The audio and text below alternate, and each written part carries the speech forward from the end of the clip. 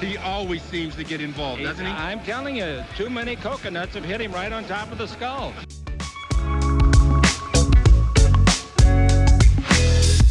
Well, I think Anthony will be a great acquisition. He can do it all. Avery, whose show is this?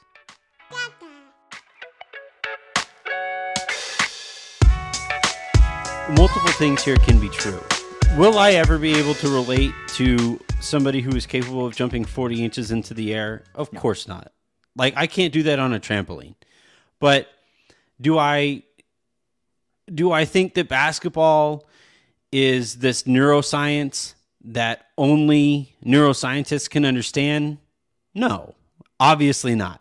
Because there are a whole bunch of really, really bright people who analyze this thing at a really high level, who don't have that experience in their back pocket. I think a combination of those two approaches are good. Like, I think the best front office / player relationships are those where a front office looks at the sport in a certain way and looks at asset management in a certain way, and then also empowers the player to feel like their voice matters, right? Because eventually, if a player, especially a star, doesn't feel like their voice matters, well, they're going to look for a situation where it does. And I think what we're seeing here with Kevin Durant and with LeBron is that has swung too far in the direction of LeBron and Kevin Durant dictating how these things go. The other aspect of this that I think is worth kind of thinking about is, like you mentioned, younger players watching how these things play out and how that's going to impact the direction that all this goes. LeBron, Kevin Durant, no matter how you feel about them off of the court, no matter how you feel about them as leaders and what the jobs that they have done as general managers, they are this generation's two best players, I think. Yeah. It's those two, and then it's a gap, and then you can kind of make an argument for third. And I think Steph has probably stepped into that third slot, and then you start the conversation about fourth. But I think as these players, these young players especially, have watched this play out, Kevin Durant and LeBron's brands have taken hits because of the misses that they've made as pseudo GMs. Yeah. And I kind of wonder if part of whether this is the end of star empowerment as we know it, or at least the trajectory that star empowerment was on, part of that equation here is future stars saying, oof, yeah, I saw that. I saw how that played out. I'm good. I mean, I think a lot of this just gets into what personalities they have. Yeah. And I think it also depends on what lessons they learn. Like, this is like, if people feel like this about LeBron and feel like this about Kevin Durant, how are they going to feel about me? And I'm not at that tier. Yeah. Well, that's one of the things I was kind of pointing out on Twitter is, like, Kevin Durant is one of maybe 50 people in the world who's so good at his job that he doesn't get laughed out of the room if he goes in there and demands that the person that did what he wanted gets fired because of the consequences of doing the things that he wanted. Like, that's how good you have to, which he is. He absolutely is that good. Mm-hmm. I think what's another thing that is important to talk about here is the lessons that you learn along the way, which is there's like, again, history is important. Kevin Garnett trusted the people in charge of the Wolves. Like, he trusted them. Yeah. And in 2010, when they knock out LeBron, there's a scene on court where LeBron and KG hug, and KG's in his ear talking. And later it was revealed that KG was basically like, do not wait. Don't make the same mistake I did. Yeah. Go take care of your legacy, essentially. And so if you look at LeBron's entire course from that moment, it's really fascinating. Yeah. But here's the other thing that's really interesting is, okay, so the people with the Cavs didn't put a good enough team around him, and they didn't. Like, it was tough. Those teams were really good, but I get comparing his rosters since then to that one and being like, yeah, the Cavs probably could have done better. He goes to Miami, and they get him Shane Battier and Ray Allen, along with Dwayne Wade and Chris Bosh, Mike Miller, all of these guys that are Mario Chalmers. Mario was good. Mario hit some big shots. I just love saying his name. And so, and he works in this organization that is successful, that had already won a title and was already competitive, and they win 2 titles. Mm-hmm. And LeBron's lesson from that is, okay, I figured it out. I can do it on my own now. Mm-hmm. Not, oh, hey, like this is how an organization needs to be run. Where like the people that are in charge of player development handle player development, the people that are in charge of player acquisition handle player acquisition, the people that are in charge of coaching handle coaching, and the players play the game with obvious input from the best players in the game. Like no one's arguing that LeBron. Remember, LeBron also wanted Riley to come down and take Spoelstra's spot, which would have thrown the Miami Heat completely out of whack. Yes. Mm-hmm. So he takes all of that, and his conclusion is, no, I can do it. Yeah. And he goes to Cleveland, and here's what's amazing. He does it because that's how good he is. Yeah. Like you look at that Cavs roster, and honestly, you're just kind of like, okay. Like Kevin Love, last year's sixth man of the year runner-up, and Kyrie, ... along with... And that was like the best versions of all of these guys. Right. And he makes it happen because of how singular, amazing, and incredible he is, but that also in turn makes him like validates the idea that the process was good. When in reality, it's just like, no, man, that's how amazing you are at basketball. Like you are so good. You can handle the burden of you. You are your own burden, and you manage to succeed despite yourself, which is absolutely incredible. And he goes to LA, and in all honesty, like he kind of does it again. Yeah. Where like, look, KCP's been traded twice, or has been traded since he got dealt. Right. Yeah. And like a lot of this is like, I actually think that a lot of that 2020 team was pretty special from the perspective of like, I was never a Kuzma guy. And 2020, I was like, oh, it was the best versions of themselves. Kuzma's really good. And then the next season, Kuzma was really good. And then the playoffs came and he didn't play. And I was like, what is happening? And I'm still kind of like, why is everyone out on Kyle Kuzma now? Yeah. But like all of these things occur, right? And so now you're in this spot where you can argue, but like they made moves, and this clearly, and I know you talked about this on the show, this has clearly been the whole argument from ownership's perspective, which is like, wait, why are you mad at us for doing what you wanted? Like, why are you upset and wanting to tear things down because we did what you wanted? Why is that? It's not our fault. You made the wrong decision.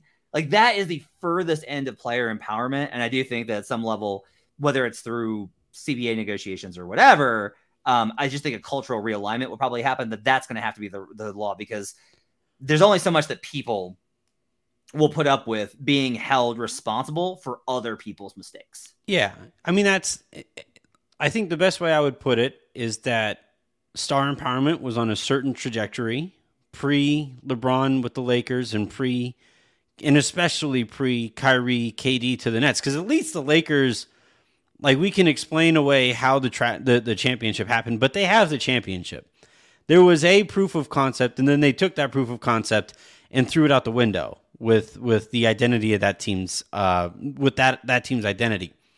But I think that trajectory that star empowerment might have been on has now, I think, plateaued. I think we're in this next CBA negotiation is going to be fascinating, not just because of owners' reactions to the star empowerment era, but also non-stars' reactions to the star empowerment era. I think a lot of these, and they make up a bigger part of the union. Now, they don't have as loud a voice in this iteration of the union as they did a few years ago, because there are more stars in key positions of the union.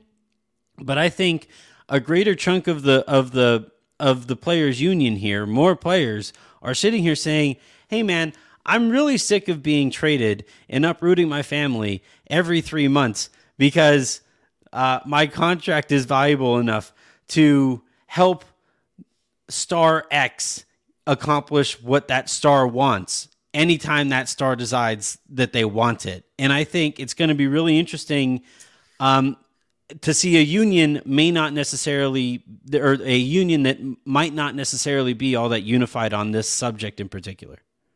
I think it'll be interesting in the CBA negotiations for how it plays out, but they'll be so behind doors, and we'll see if anybody can really crack that. Because the other thing I think is, if you look at it, yes, these players wind up being traded and uprooting their family because of these star player machinations, but guys also win titles and get new contracts because of these guys. Mm-hmm. And there's always kind of been an understanding of the impact that the alpha has on everybody else. And honestly, this is like a big part of the young maturation process for players, like young players, is a lot of them have to realize, I'm in a bigger pond now. Oh, I'm not the alpha. Like that guy.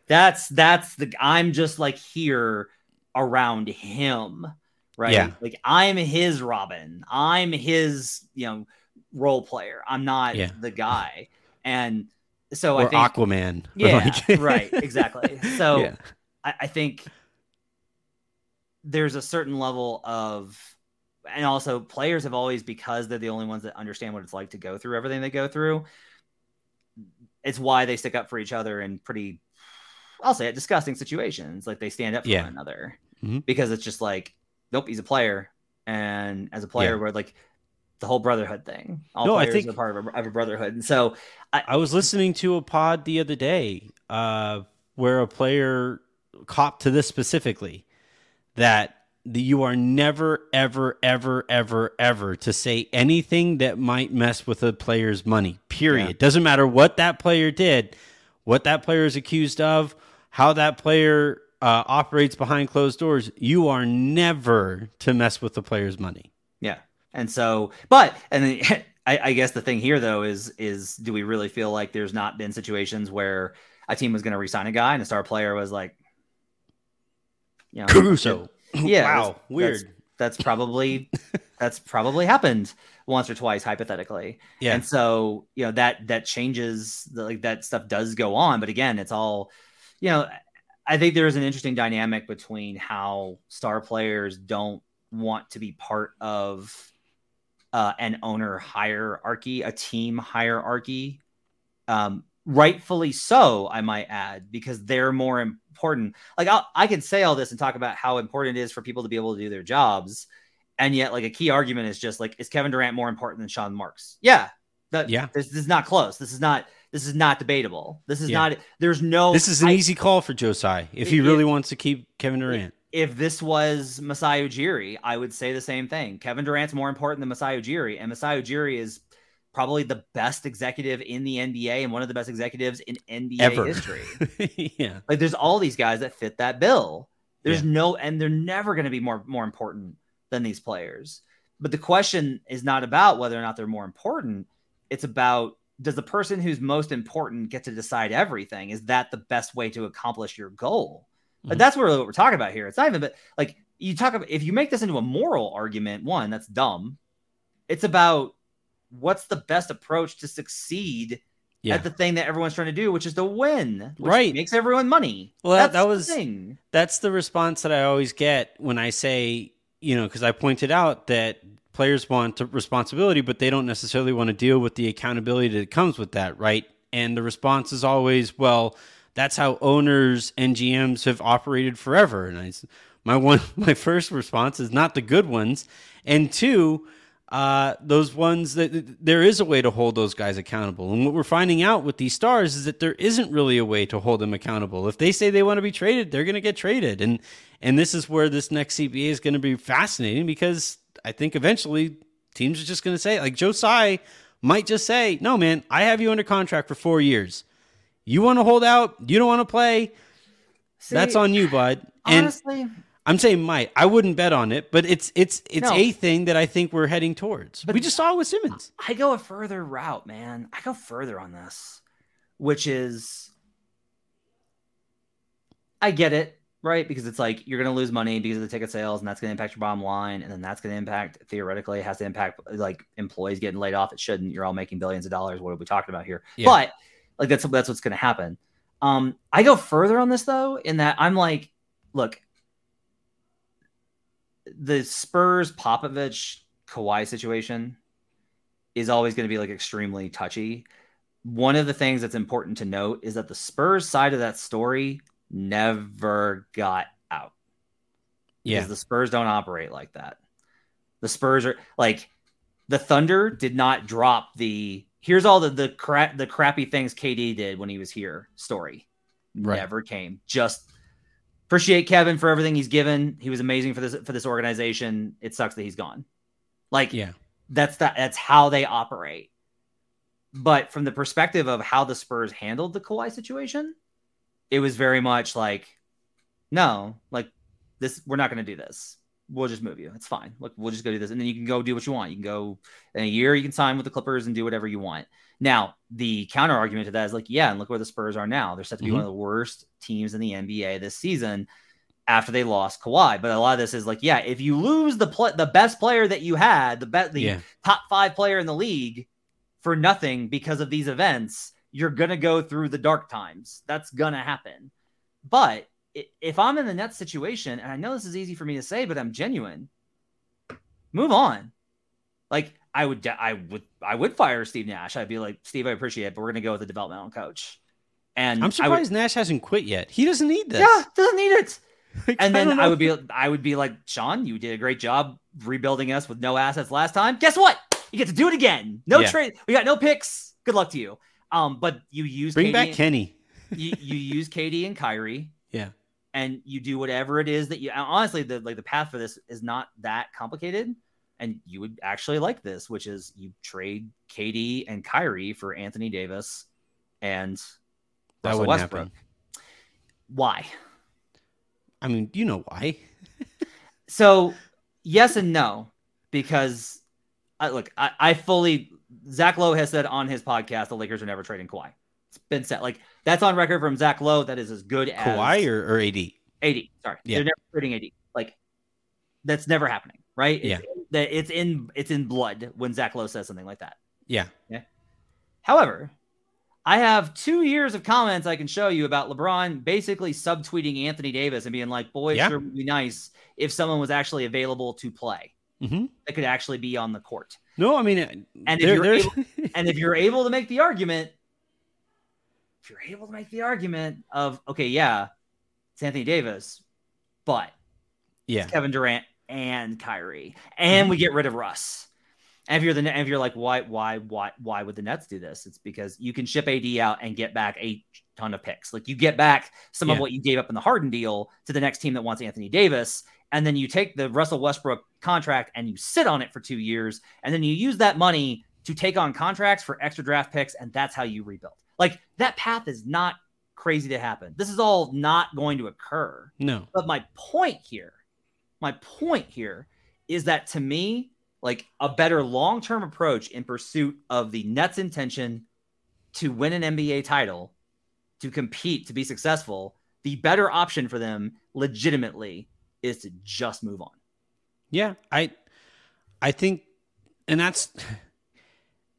So I always laugh at the idea, or I always laugh at the Lakers basically saying, man, it takes a special kind of ineptitude to have LeBron and AD on your team and still be fighting for the play-in 2 years after winning a championship. Like, that level of ineptitude is special. And I think, like, another version of that here is it takes... You have to be a special level of difficult to work with to be as great as Kevin Durant is at playing basketball in a league where stars matter, and especially at a position where wings matter more than any other player. So this guy is special at a special position at a special time for special players at that special position.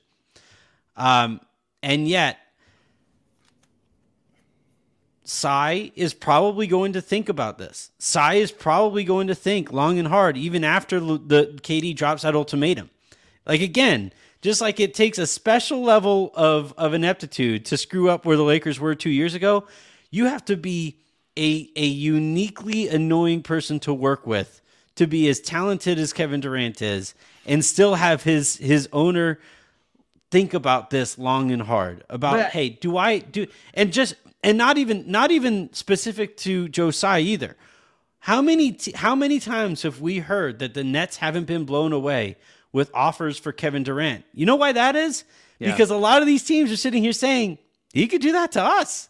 He could be this level of annoying with us. Yeah. So I mean, it's wild. Part of this, though, I think is it needs to be clear.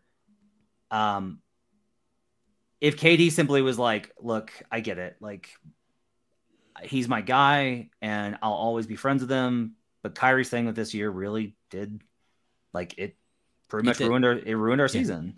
So I get it. Like, he's unhappy. Go ahead and move him. I'll play out my contract here and we'll see, where it leads, or at least say, like, I'll give you a year. Can you tell me that if in a year, if we're not contending for a title, that you'll move me? And they'll probably be like, yeah, that seems fair. Like, that's, we're going to separate you from your best friend that you signed here with. We're going to trade him and bring in somebody else that you don't know. That's fair. Like, to me, that's like an equitable proposition, because people will be like, well, he's under contract for 4 years. Okay, sure. But I think it's okay to be like, you know what? Like, we want to do right by, because he trusted in your organization before he destroyed it, but still he did trust in your organization before he ruined you. And so I think that there's like, it would be reasonable to be like, okay, we're going to move Kyrie and we'll see if like that really was the problem. I kind of think it would be. I just think if you I don't even necessarily, because a lot of this you can trace back. A lot of this, by every recorded indication, is that the key dispute here is over Durant, or is over Kyrie. Yeah. Like, that's the issue here. And James Harden had them walked away wondering about their commitment to basketball. James Harden. Here's a good way to put it. Durant is worth all of this. Yeah. Durant and Kyrie is not. Yeah. Like, if it's just like you got to put up with what KD wants and making sure he's happy and getting his friends on role player contracts and this, that, and the other, or whatever, okay. But when you have KD and then on top of it, you have to put up with, it's my birthday, I'll see you guys in 2 weeks. Yeah. When it's I'm not going to get this. I don't care about this. I'm not going to get this vaccine. Screw you guys. Don't care what it does. Like, that's, once it becomes that level, then it's, that to me is like it really is the delimiter of, all right, KD's worth this. When it's, you have to put up with the stuff that comes with KD, because KD really is about basketball. Like, I'll say that about him. Like, every person that knows KD on a personal level says the guy loves basketball more than just about anyone in the world. I honestly, Anthony, I don't know if anyone in the history of the game has loved basketball more than KD. I'm serious. Like, by every indication, that's true. He hops on Twitter to talk basketball with like random people. Some people were more. Some people loved winning more. Yeah. Right. Guy behind you. Like, some people loved the game, like the competition level, the thrill, the all of these things, the money, the lifestyle, all of these things more. The institution of the NBA, even from like an honor conceptual perspective, more. But just loving the game of basketball, I don't know that anybody else has ever loved it the way that KD does. However, that's undercut by basically being like, I'm willing to risk all of that for this guy. That guy. Yeah. That guy. Yeah.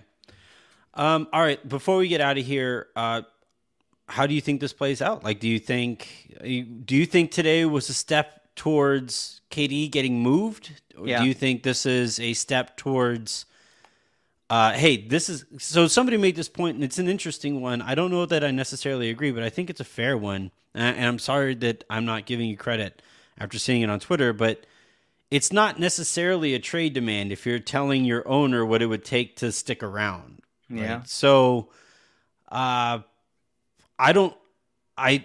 look, the biased part of me wants to say that this is a step towards KD and Kyrie eventually getting moved, even acknowledging everything that I said about Kyrie to this point, which says a lot about how little I enjoyed watching Russell Westbrook play basketball last year. But, I want to say this is a step towards KD getting moved, but I'm not necessarily positive. I am more confident he gets moved after today. And the reason I would say that is there's two things to consider here. One, players are a brotherhood, but owners are business partners. Yeah. And every other owner is on the phone, not probably on the phone, but making it clear through whatever mechanisms that they need to to say, do not set the precedent that this player gets to determine whether you fire your coach right your before GM CBA negotiations or not. Now, coaches have gotten fired all the time because their star player didn't like them. All the time. Happened in Memphis with Mark Gasol. Like Nash deserves to be fired. Yes, right. He wasn't good. And players have played a role in various GMs getting fired. Yeah, I think you can draw a pretty reasonable line to that happening with the Blazers last year. Actually, that there's like that at least was definitely not something that Dame stopped. Right. Yeah. At the same time, that ties into the second part. By leaking this today, you go the extra mile. Yeah. Like if you just settle it and you make it known, like if you make it known to them, hey, do this or I want out. And then they fire Marks and Nash, everyone's going to know why that happened, but you save the face of it being publicly known. And instead now you literally are caving to an extortion threat. Yeah. Like you're being held hostage by your star player who you have under contract. Yeah.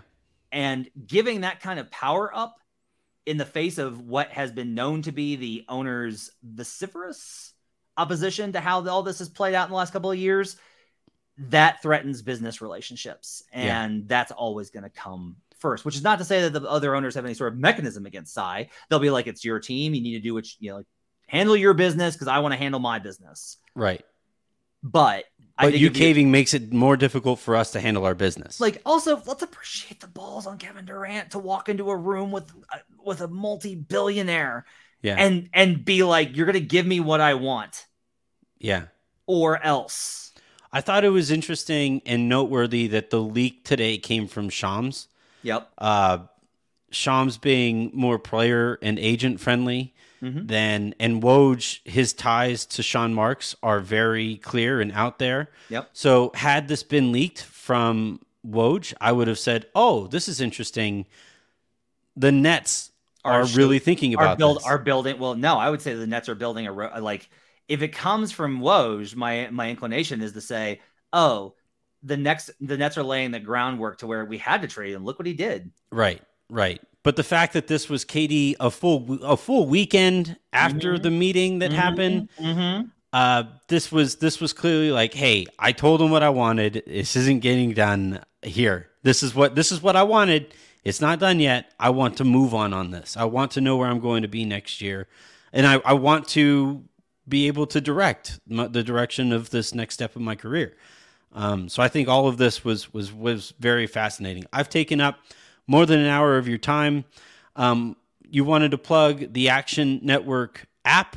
Is there anything specific on there? Why should I re-download the Action Network app? You get more of my beautiful face. That's why we have a new media center. All of our videos and podcasts are in there. I host a bi-weekly podcast in the off season, 5 days a week during the season, called Buckets. It's about betting the NBA. We've got stuff on there about most improved player coming out this week. We're doing MVP on Friday. We're doing defensive player of the year. We've got defensive player of the year already out there. All sorts of stuff getting you set for the season, where I'm doing win totals analysis on all 30 teams, the case of the over, the case of the under, all of that kind of stuff.